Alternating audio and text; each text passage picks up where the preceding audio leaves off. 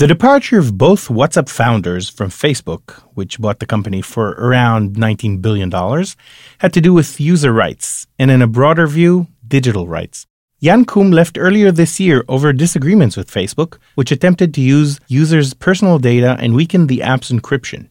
A few months earlier, in late 2017, Brian Acton announced leaving WhatsApp to form a new foundation, which he revealed in early 2018 to be the Signal Foundation, which took over the development of the eponymous privacy-oriented chat app and protocol, as well as other privacy-oriented tools. As technology infiltrates more aspects of our daily lives, digital rights are becoming the new human rights, and we're experiencing a flood of organizations dealing with digital rights. What do they do? My name is Efrat Daskal. I'm a postdoctoral research fellow at Northwestern University and at the Cyber Center here at the Hebrew University. My research deals with digital rights activism, which means that I'm looking at how different organizations around the world advocate for digital rights. When we are talking about digital rights, it is basically a fancy name to human rights in the digital age. Is it inherently different because, let's say, surveillance is much more effective and when it's done through face recognition than it was when a cop had to identify you in the crowd? I would say that when we are talking about the digital age, the same rights have gone through some sort of transformation. The boundaries of these rights, the meaning of these rights have changed over the years, right? But we are still talking about the same human rights as we did before the digital age. So there are no new rights in your perception? So that's a great question, because there is a trend now to talk about the first generation of rights, and there is a trend to talk about the second generation of rights. But unlike the second generation, the first generation is still in consensus. Everybody agrees about it. But the second generation, we still have disagreements and we still have arguments. And so the first generation, we are talking about access to the internet, and access to the internet in the broadest possible sense, right? Which means access to technology, access to content, and even it includes net neutrality, right? The right to surf the web freely. Second, we have the right to privacy, right? Again, something which belongs to the first generation. And here within this right to privacy, we also include the right to security, the right to anonymity, right? And then we have the third group, which is freedom of speech and freedom of creation. And so all of these rights belong to the first generation of rights. When we start talking about the second generation of rights, well, here you find different opinions. But so far, we can talk at least about the right to reliable information, which links us to the social media companies and the role in providing information to the public and in constructing the informational environment in which we are living. And the second controversial right may be the right to be forgotten, right? Or the right not to be indexed. No matter how you frame it, it is the right that we have as individuals to control our image online and to construct our image online. And control of information about ourselves is, in a sense, privacy. True. But this is a different aspect of privacy, right? And this is why it is still a controversial right to begin with, and it's still something which belongs to the second generation. What makes the second generation of rights unique is the fact that these generations are linked to the information society, to the digital age, right? It is because of the digital age these rights were suddenly created. These rights are a topic for a conversation.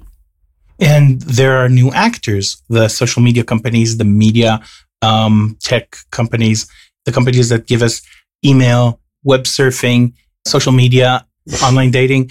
They all have information that didn't used to be available and easily propagated to third-party companies. Exactly. So one of the characteristics of the digital age, I would say, is the fact that today we are dealing with multiple social actors, right? We're not just talking about one government, about one internet service providers. We are talking about governments, and we're talking about international community institutions, and we're talking about intergovernmental institutions and social media companies and civil society organizations. So basically and about ourselves, because we have a lot more powers to keep our privacy should we decide to use them? Exactly. We're also talking about individual users, right? Who suddenly have today more power than they used to have in the past. Like the right to be forgotten was an initiative of a single user, of a single human being saying, hey, I don't agree with these conditions. I want to change something, right? So in a way. Or even using encryption or turning off permissions on cellular phones for applications. True. But that also means that we as citizens need to be aware. We need to have the right knowledge and the right information. We need to be literated, right? And we need the tools. And we need the tools, exactly. And we need guidance how to use the tools as well.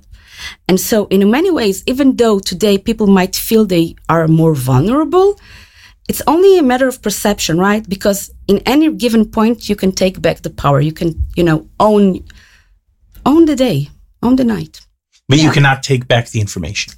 Well, that depends, To some extent, you can take back the information. But again, it's up to your knowledge and up to your own literacy skills. Because at some level, you can control the information. You can use encryption. You can use anonymous surfing.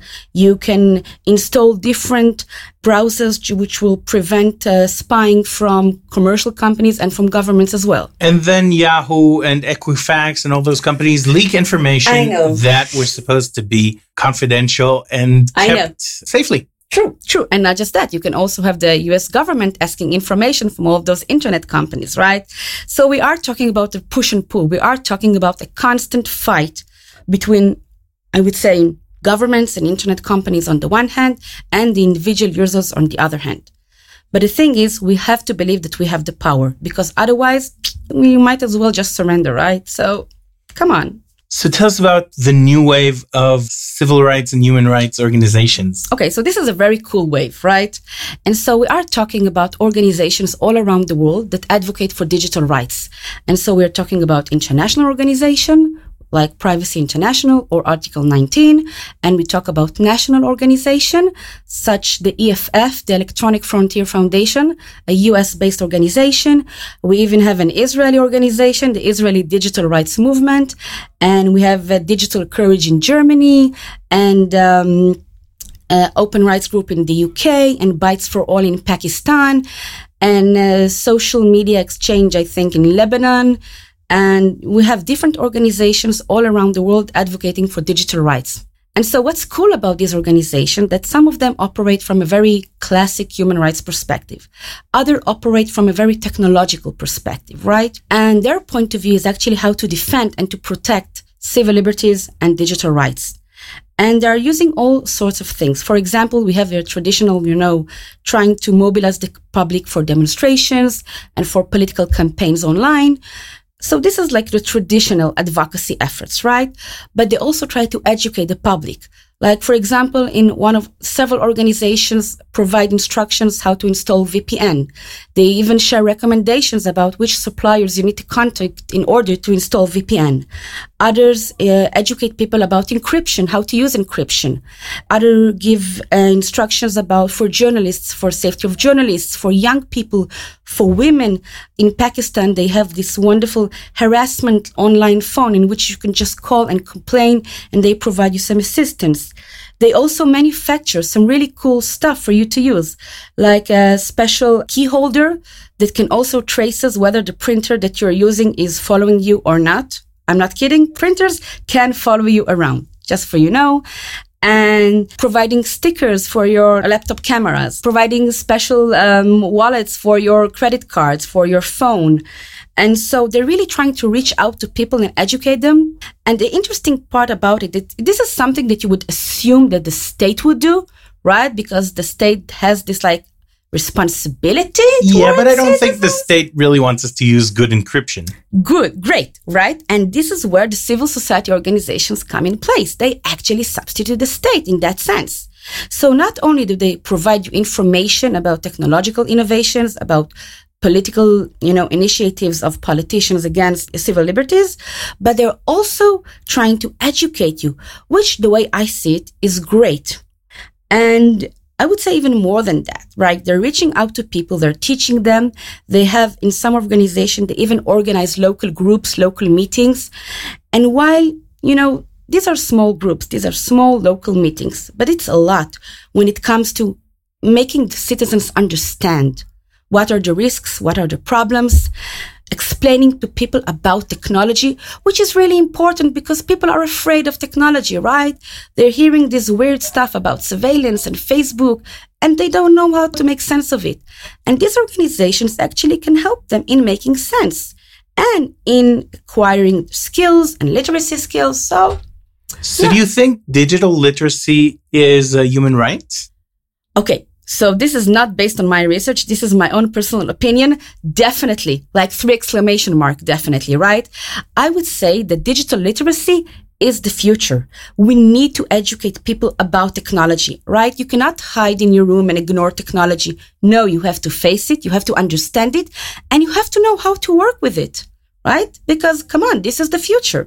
And do you think that what we need to teach people is to avoid specific technologies and use safer and better solutions? Or like there's no real replacement for Facebook, for example, you could say. So should we teach people not to use Facebook or to use Facebook, but really not divulge any information, or just give up and let the lawmakers take care of what should be done? Okay, first of all, the last option you just mentioned, let the lawmakers take care of it. I think after seeing the hearing of Zuckerberg, right, and realizing that the lawmakers have no idea when it comes to technology.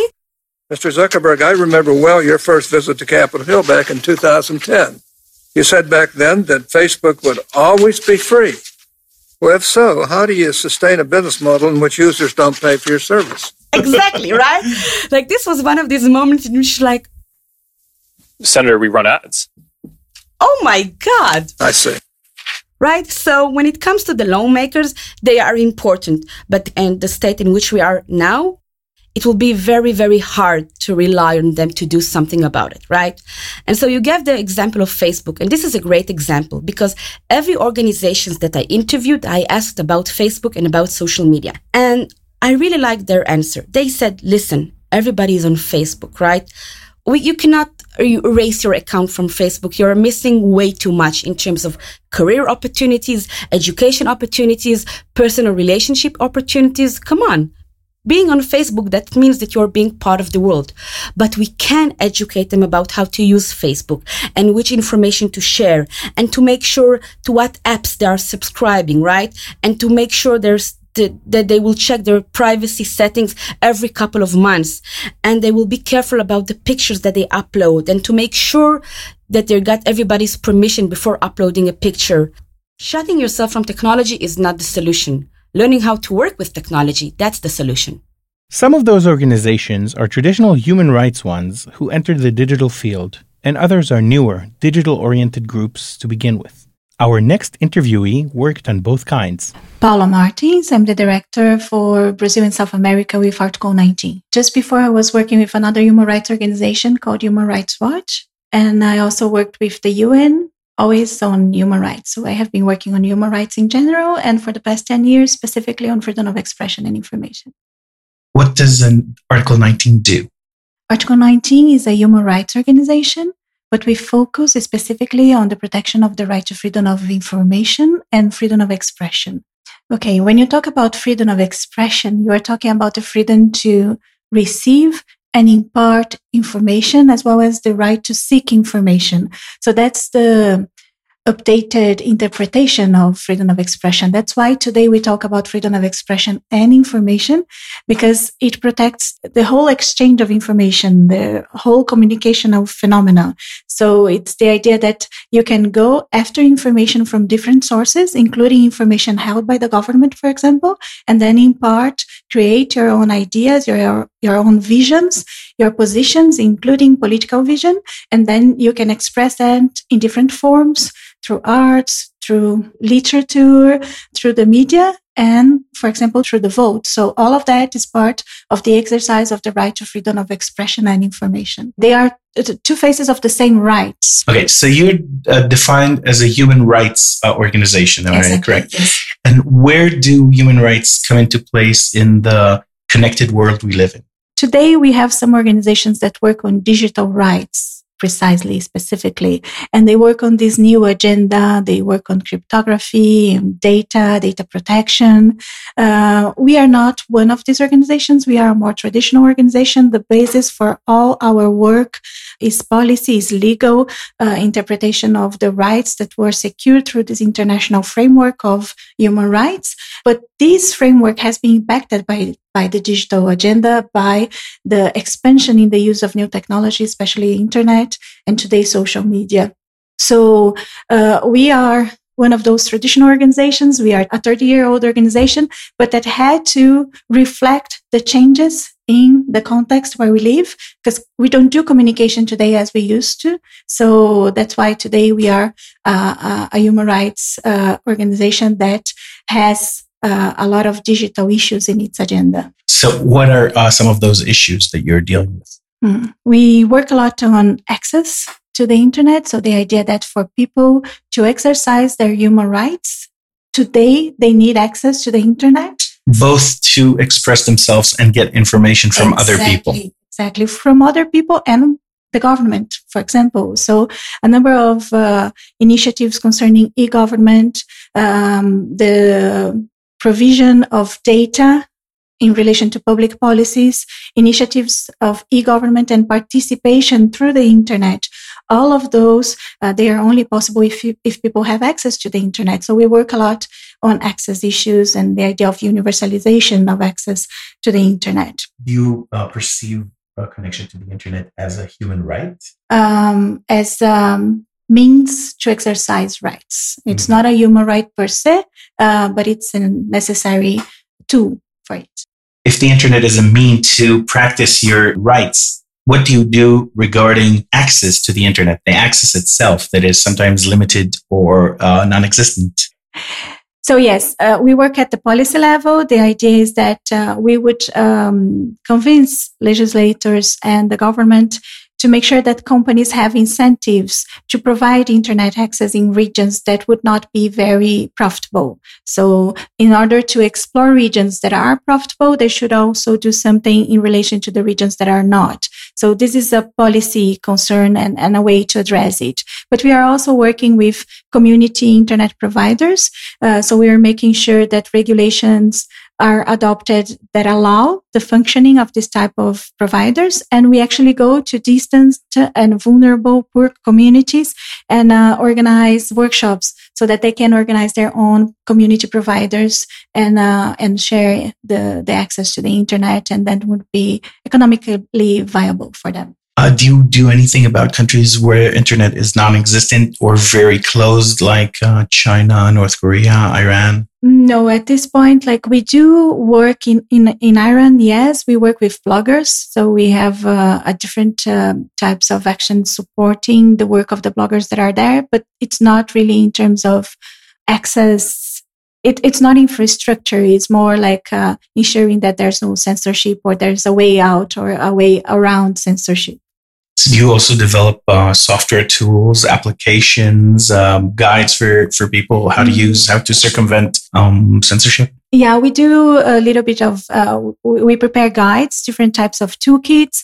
We are now working a little on digital security, information security, especially to human rights organizations.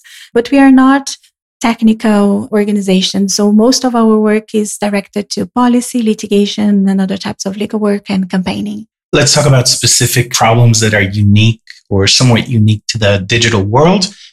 Surveillance, for example. Yes. Well, again, so you can see how surveillance is impacting the traditional work that we used to do. We always worked in the protection of demonstrators, so people that go and protest in the streets.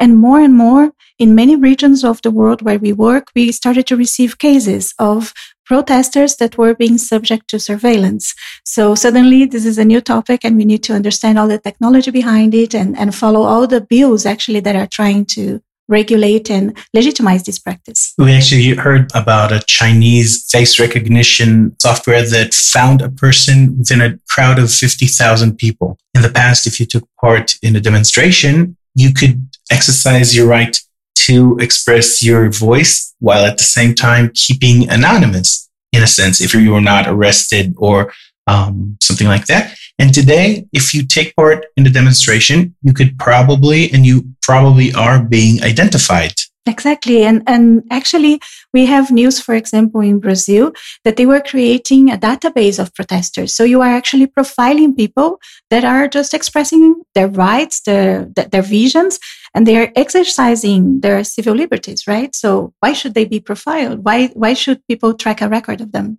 Aside from putting on masks, how do people deal with this new problem? We have been discussing a lot how to avoid, and in addition to masks, how you could try to avoid cameras or use other features that are less cover up than masks, but that would make this kind of identification difficult. But of course, we do a lot of policy advocacy work and legal work trying to convince authorities and the judiciary that these practices are illegal. Another issue you deal with is content moderation and censorship regulation. Mm-hmm. Wow, that's a big issue. Actually, we have a number of different sub-teams under content moderation, because before we used to say that there should be no content regulation for the media. Of course, we always accepted that there would be abuses, but abuses should be a matter of journalistic ethics or self-regulation, and only a very small handful of topics should be really restricted, really prohibited, like hate speech, like speech that is somehow offending the rights of children. So that was the previous idea with legacy media. Nowadays, with the internet, things have become much more complex. So you have issues like the right to be forgotten. It's very trend topic nowadays, the idea of fake news. And we have been discussing a lot the responsibility of intermediaries, the responsibility of internet providers in relation to this offensive and illegal or problematic content that is circulating online. What should they do? What should these intermediaries do? So intermediaries like Facebook, for example. Exactly. In your organization's opinion, should they censor and fight fake news and propaganda, or should they leave it for the crowds, or anything in between? Yeah, I think this is something new for all of us. So we do see the risk of having the state regulating that issue. So we don't think that legal statutory regulations by the state would be the best way to go, but pure self-regulatory schemes could also be a problem, because then we would be saying that these platforms would be the owners of truth, deciding what is true, what is not, what content is legitimate, what content is not legitimate. So we actually propose something of a mixed model of self-regulation, but that is open to the participation of other stakeholders. So civil society and members of different types of views should be present, taking part of the regulatory schemes. But just a final point is that actually platforms should not be the owners of truth, and they should be held accountable, because at this point in time, due to the use of algorithms and other practices, we do know that they are not just a means for imparting information that is prepared or done by others. They actually have some kind of editorial powers over the content. So what we call the algorithm. It's like the rules on how information is circulated and how specific audiences receive specific information that are relevant according to the platforms, to their own lives. So in your perception, Facebook is not a technology company, it's a media company. Yeah, it's a mixed company, but it has a lot of a media company in it for sure. So we should explore this other side. I think it's an easy way out if they say that we are only a technology company, we don't really deal with the content, but they actually they do. So oppressing regimes and others target journalists. You're dealing with a specific aspect of it, which is gender-based violence against female journalists. Yes. We do monitor cases and we provide support to journalists that are facing intimidation or violence in different parts of the world. But in some parts, we started to realize that the number of cases of violence was not that expressive in relation to women journalists, but then they were reporting a lot of intimidation and gender-based violence, gender-based intimidation. So when they were threatened, when they were intimidated, people were using gender-specific content to affect them. When they intimidate a man, they would talk about passing through the radio and throwing something into the radio. But when they were talking about women, they would mention their families, that they would go to their houses and mess through their personal items, or they would wait for the kids out of school, or they would be threatened with rape. So it's a sexual content all the way, and much different from the type of intimidation that the men were suffering. Everything that is related to their private lives becomes so relevant when they are women. And we monitored some cases and we really could see the difference. So that's why we say that it's a very specific violence. Gender-based violence against women journalists is a very specific phenomena, and we are trying to understand how it happens and how we can deal and help these women to protect themselves. Right? In your point of view, did technology make it easier or harder for people to get their human rights? And did it make it easier or harder for regimes to hurt those rights? Both. It's for sure. I think in principle it had enormous potential, and it still has, but we still have the same regimes and we still have the same social problems we always had. So we're just transferring some of these to the internet. So although it is something that had enormous potential, and we saw it as a critical way to democratize access to communications, unfortunately, we have been transferring some of the violations that were taking place offline, we now see online. So the fight continues. There are also global actors in the digital rights arena. If your government's disrespecting or flat out breaching your privacy, there's a global ombudsman of sorts. But for him to officially review it, your government must officially invite him over. He prefers to work with cooperative states behind the scenes, but if that doesn't work, he will go public and use public pressure to make a change. I'm Joe Kanatachi. I'm the United Nations Special Rapporteur on Privacy. I'm also the co-director of STEP, that's the Security, Technology and E-Privacy Research Group at the University of Groningen in the Netherlands. And I'm also the head of the Department of Information Policy and Governance at the University of Malta. So tell us about your job at the UN. What does that entail? At the UN, my job is to promote privacy around the world as a fundamental and universal human right. I also receive complaints from individuals in various countries who may wish to lodge a complaint about themselves or the way that the status of privacy is in a particular case, any infringements on privacy, where they feel that their privacy is being infringed upon by the government, by the state, by security forces, by the police, by intelligence services. I also carry out country visits, official country visits, where I go to a country and engage with the government, but also with other stakeholders, corporations, civil society, in order to try and find out how privacy, especially in the digital age, is being impacted by the use of technologies by the government, by law enforcement, by intelligence services, and of course, increasingly by companies. And so is your mandate also regarding companies, global companies that Yes. work in one state and have their offices in another, and the information is stored in the third place? Yes. And what power do you have over them? None. If at all? None. None. My power as such is limited to what we can call the politics of persuasion, right?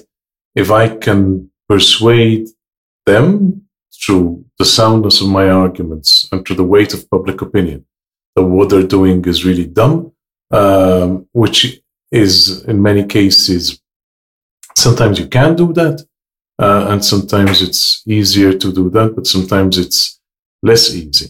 In fact, sometimes what you do is when you're dealing with governments as opposed to with companies, companies do operate, especially the large companies, the so-called GAFAM, do operate across borders and keep data across borders, etc.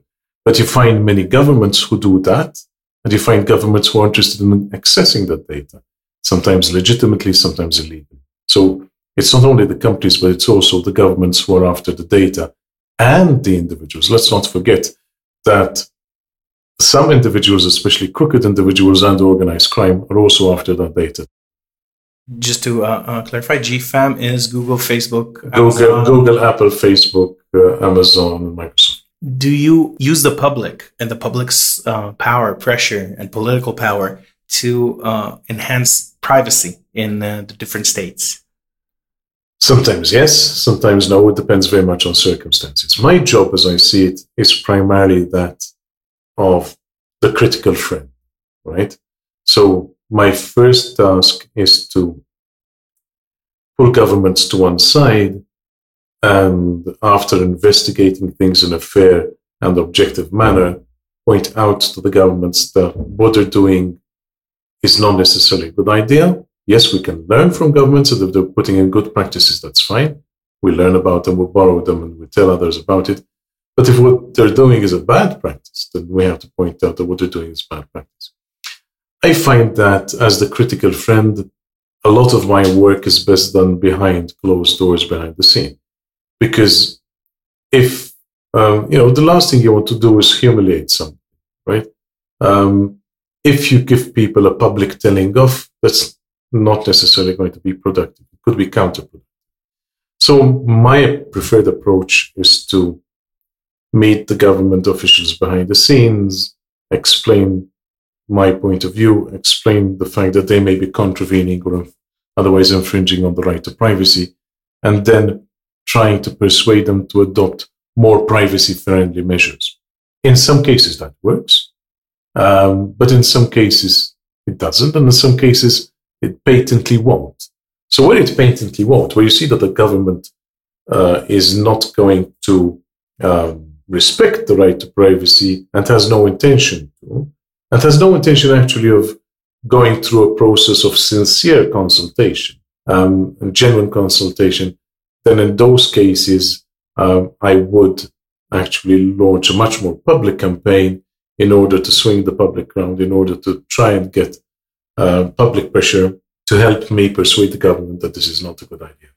And do you find that members of the public know and utilize your position in order to try and fix their countries or the companies that they... Yes, too much and not enough. Let's start with the yes and the too much. I am alone, a volunteer who depends very much on other volunteers to help. I don't have any armies at my disposal and no huge budgets either. That being said, I receive a lot of requests, sometimes on a daily basis, for advice, for assistance, even just for going to a country. Even if they pay for you to go, just pay your expenses, not pay your fees. It's still time, it's still effort, and there's only one of me. So if you receive 3 to 5 letters a week, never mind 3 to 5 letters a day sometimes, that's a lot even just to answer, let alone to go and actually do something. So that's why for one person it may be too much. That being said, when you put it, contextualize it in the scale of what needs to be done, it's too little. I don't think that enough is known about privacy. I don't think that people either know enough, I won't say care enough. They actually, many people seem to care. But one of the funny things about privacy is that people tell you that they care and they love it, and then they behave in a completely different way and go and post their pictures and say things about themselves and others on social media in a way which may say, well, this doesn't exactly, this isn't exactly consistent with the behavior of somebody who really likes privacy. So I guess that's why my answer was, not necessarily ambiguous, but why I said yes, too much and too little. Do you think that it is possible to live in a modern society and protect your privacy? I'm speaking not of just of social networks where you divulge information about yourself, but even having a cell phone makes you a target of surveillance, where you are, what you're sending, who you're talking to. And living without a cell phone is quite hard in the modern world. It's hard to get along. It's hard to get a job. It's hard to do your job. It's hard to keep in touch with friends if you don't have a cellular phone. And that's just one example. I think the answer to your question is yes. You can maintain a degree of privacy. I choose my words carefully, a degree of privacy, by being well acquainted with the technology and knowing how, when, where, and why to stop. So you can, you don't need to be on social media in order to be happy, I think. For those people whom it makes them happy, that's fine. Go ahead, do it. But be conscious of what you're doing and use all the measures at your disposal, including the ones put in and forced on the service providers by law to minimize your privacy exposure. So your privacy exposure, it can be reduced or increased in many ways by the settings that you have on your phone, by the settings you have on your browsers, by the settings you have on your computer. Learn about those settings and learn how to use them. That's the first thing. The second thing is, yes, you can carry a mobile phone about, which kind of puts you in a situation which is inferior to Winston Smith's in 1984, because he used to go, if you remember in that novel, in Orwell's 1984, he used to go in the countryside because there were no screens on the trees. Today, apart from the fact that you find CCTV anywhere, the very fact that you're carrying your mobile phone with you exposes you to the risk of that being hacked, to your image and voice being captured even against your own will. So the phone, the mobile phone, the smartphone presents particular challenges. That being said, what can one say? Buy a mobile phone where you can get at the battery without breaking the phone, and remove the battery if you're really keen to have privacy at any moment in time. And are you on social media? No. I'm not on Facebook. Don't get me wrong, I'm not condemning people who use Facebook, but I seem to have gone through life with real friends. And I'm not saying the ones on Facebook are not necessarily real friends, but I think friends can sometimes be a bit of a misnomer, right? I've just gone through life in a traditional way. I see the value of social media for some people, not for others. My own personal choice has been one. I'm somebody who values my privacy. I'm not very keen to give data to other people, data which infringes my privacy. And clearly, by using any form of app, not only social media, by using any form of app on your phone, if it's a free app, then the chances are that it's collecting data about you and giving that data to somebody else. Do you think it's possible, rather than refraining from using technology, to force the companies to avoid this massive surveillance that they are doing on the users? Well, I'm having discussions with the companies, and specifically about their business models, because it's the business model that determines things. So first you asked me, do I use social media? And I said no. But you didn't ask me, do you use messaging services? Of course I do. But I use messaging services which are ones which do not collect data about me, and ones which come with military-grade encryption. Now, that means, am I using a smartphone? Yes. But am I using a smartphone in a way which permits people to gather too much data about me in a disproportionate manner? No, that's not the way I'm using my smartphone. And I'm using apps, because they do exist, which are privacy conscious. So if you're interested in privacy, you can go out and find the apps which do it. So I'm not saying don't use the technology. I'm just using the technology which now, especially in Europe by law, must be privacy friendly and privacy by design. You deal with many different countries, and your view on this must be very interesting. There are cultural differences in privacy. In Israel, you can ask somebody how much they make or where their parents came from. In the United States, not as much. How do you deal with those differences when you speak to different governments and different entities? Well, it's a sticky problem in the sense that the way I look at it, without trivializing it, I hope, is that in this sense, privacy is a bit like Coke, like Coca-Cola, not cocaine. I don't know whether you've noticed, but when you travel around the world, Coke doesn't taste the same. It's got the same ingredients, more or less, but it doesn't really the same. Sometimes it's sweeter, sometimes it's less sweet. And what I'm suggesting is that to a certain extent, privacy could be the same way. You have the same core ingredients, but they're mixed in a different way, in different proportions. So some things which are culturally more acceptable from a privacy point of view in Israel would be considered to be, yes, more privacy intrusive in the United States. But that comes, I suspect, with the territory, and you just have to make sure that you can understand the cultures properly. I don't think that the fact that privacy may have a different flavor in some countries, that doesn't mean that it's not a universal fundamental right. It's a fundamental human right everywhere, but it's expressed in different ways in some countries to others. How long have you been in this position? The post of Special Rapporteur on Privacy was first created after the Snowden revelations in 2015, and I was the first person nominated for a 3-year term, and my 3-year term has just been renewed, so I will be doing the maximum of 2 terms until August of 2021. I want to take one very prominent example, the Aadhaar, the biometric ID in India.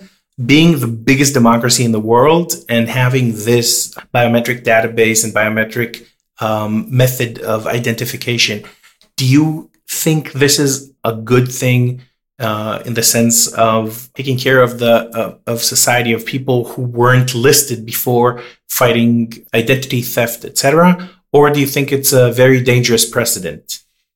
Well, I think that you asked the question in the right country. Israel is one of those countries which has legislated specifically about biometrics. Israel is probably running fast ahead in the competition of a competition that we're for having the strictest rules about biometrics, and Israeli law contains a number of safeguards. And I'm bringing up Israel as an example before I answer your question about India directly by saying that you have to ask yourself the question, is the Indian law providing safeguards, if any, about the Indian system different to the Israeli? Is it less strict or more strict? Can Israeli law be scaled up to prove as useful to India as the Israeli law has proved in Israeli society? What I think you'll find is that the Indian situation, like those in so many other countries, is still work in progress. You, yes, have had an attempt to collect and treat biometric data from what is basically the world's largest democracy. At the same time, you have a vibrant discussion going on in India, including the case decided in August of last year, which had direct implications on the way that privacy may be understood in India. So I think that perhaps if you ask me that question in 2 to 5 years' time, I'd be able to give you a much more accurate answer, not least because the whole phase of implementation and the safeguards, both legal and technical, we've got to remember they have to be both legal and technical, are still very much work in progress. Are you worried about the collaboration between media and tech companies and law enforcement and armies on the other hand, where the companies provide those entities with very strong technologies, new technologies that enable them to do things that they've never been able to do before on a large scale? I'm talking about surveillance, face recognition, pre-criming, etc. Does that worry you? I'm concerned, and the way that I've handled this concern is 2 major streams of action. The first is by creating IIOF, and that's the International Intelligence Oversight Forum. In other words, what I've tried to do is create a forum, place where the intelligence oversight agencies of various countries can get together with myself and discuss best practices. So in that way, we can immediately see what safeguards we put in. The second thing, I have continued work which I had started off before the UN Special Rapporteur's post was ever created. Way back in 2014, we had started a EU-supported research project called Mapping, which deals with how the European Union should engage with the rest of the world when it comes to internet governance, privacy, and intellectual property. And within the context of that project, we have developed more laterally, also conjointly with the UN Special Rapporteur on Privacy's mandate. In that project, we've developed a legal instrument, a draft legal instrument dealing with surveillance, which has been developed over 2 years of consultations with secret services, law enforcement, Interpol, the police, etc. And hopefully, as a result from that, we now have a working paper, which, although not legally binding, can be used by member states to derive inspiration from and hopefully start working towards an international consensus. At this moment in time, while there are some views as to which law applies where on the internet, the cold truth is that there are certain subjects which are still problematic. I mean, jurisdiction on the internet is still hugely problematic. So what do you do then? And the only thing which you can do to settle things like that is through international agreement.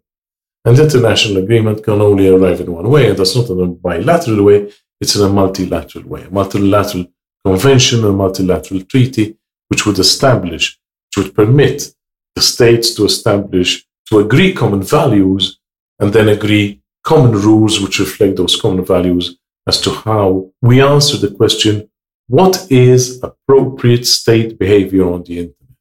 Once we ask that question, we come up with the answer, then that answer must be the subject of an agreed set of rules. You said you were a friendly advisor?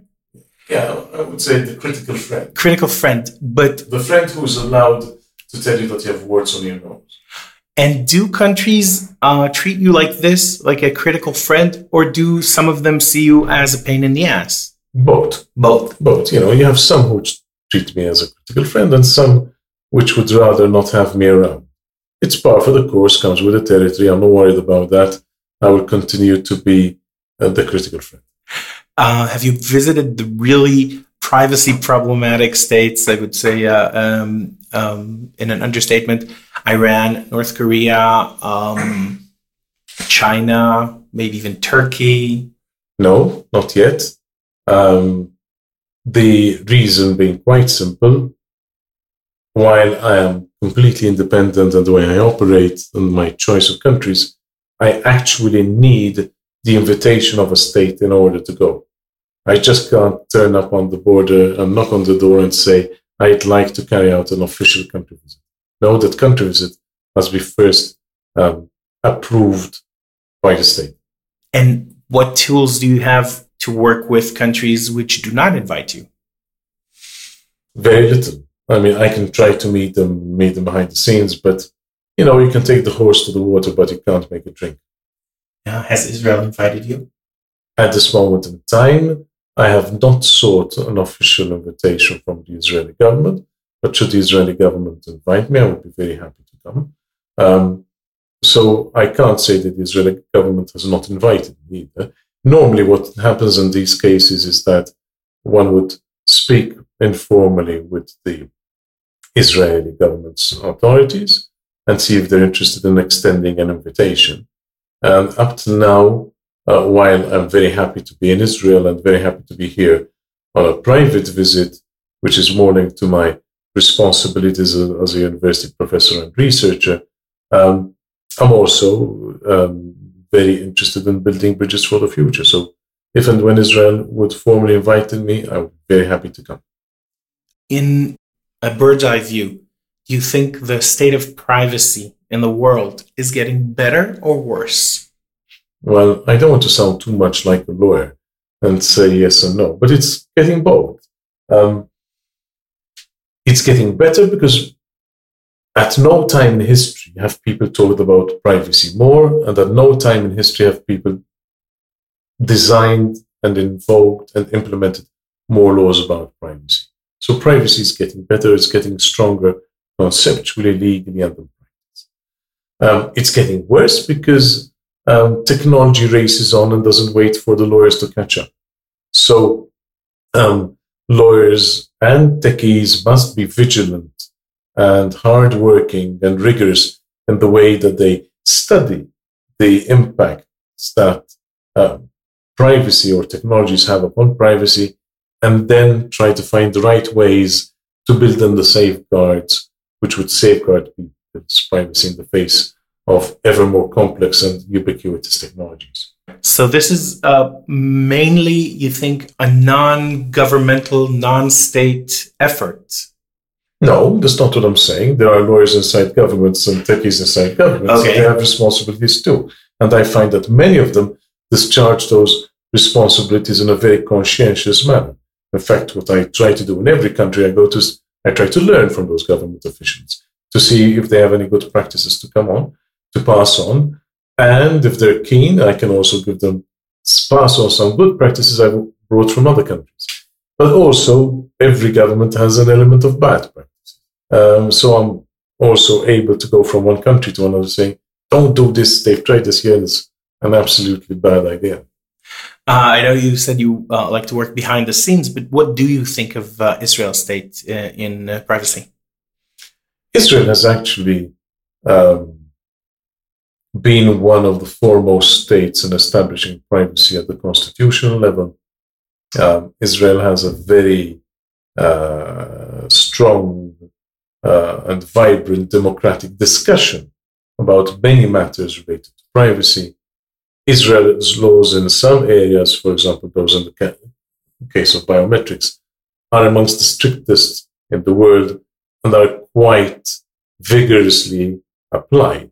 So it's not as if Israel is the biggest backwater on the planet when it comes to privacy. Can Israel improve things? I'm sure it can in some areas. Are there elements of Israeli policy which lead to greater or lesser amounts of surveillance, etc.? Do those need to be looked at most closely? Possibly, yes.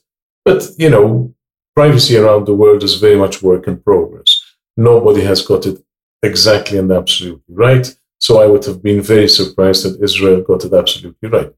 But I would in no way, when I say this informally at this manner, because I haven't carried out a formal country visit, but I don't think that insofar as privacy is concerned, Israel would be amongst the biggest offenders. It would actually, I think, in some areas, be able to show examples of good practice. Unfortunately, sometimes the discussion about Israel and its place in the world focuses a lot on other subjects, which are important, but which also have privacy implications.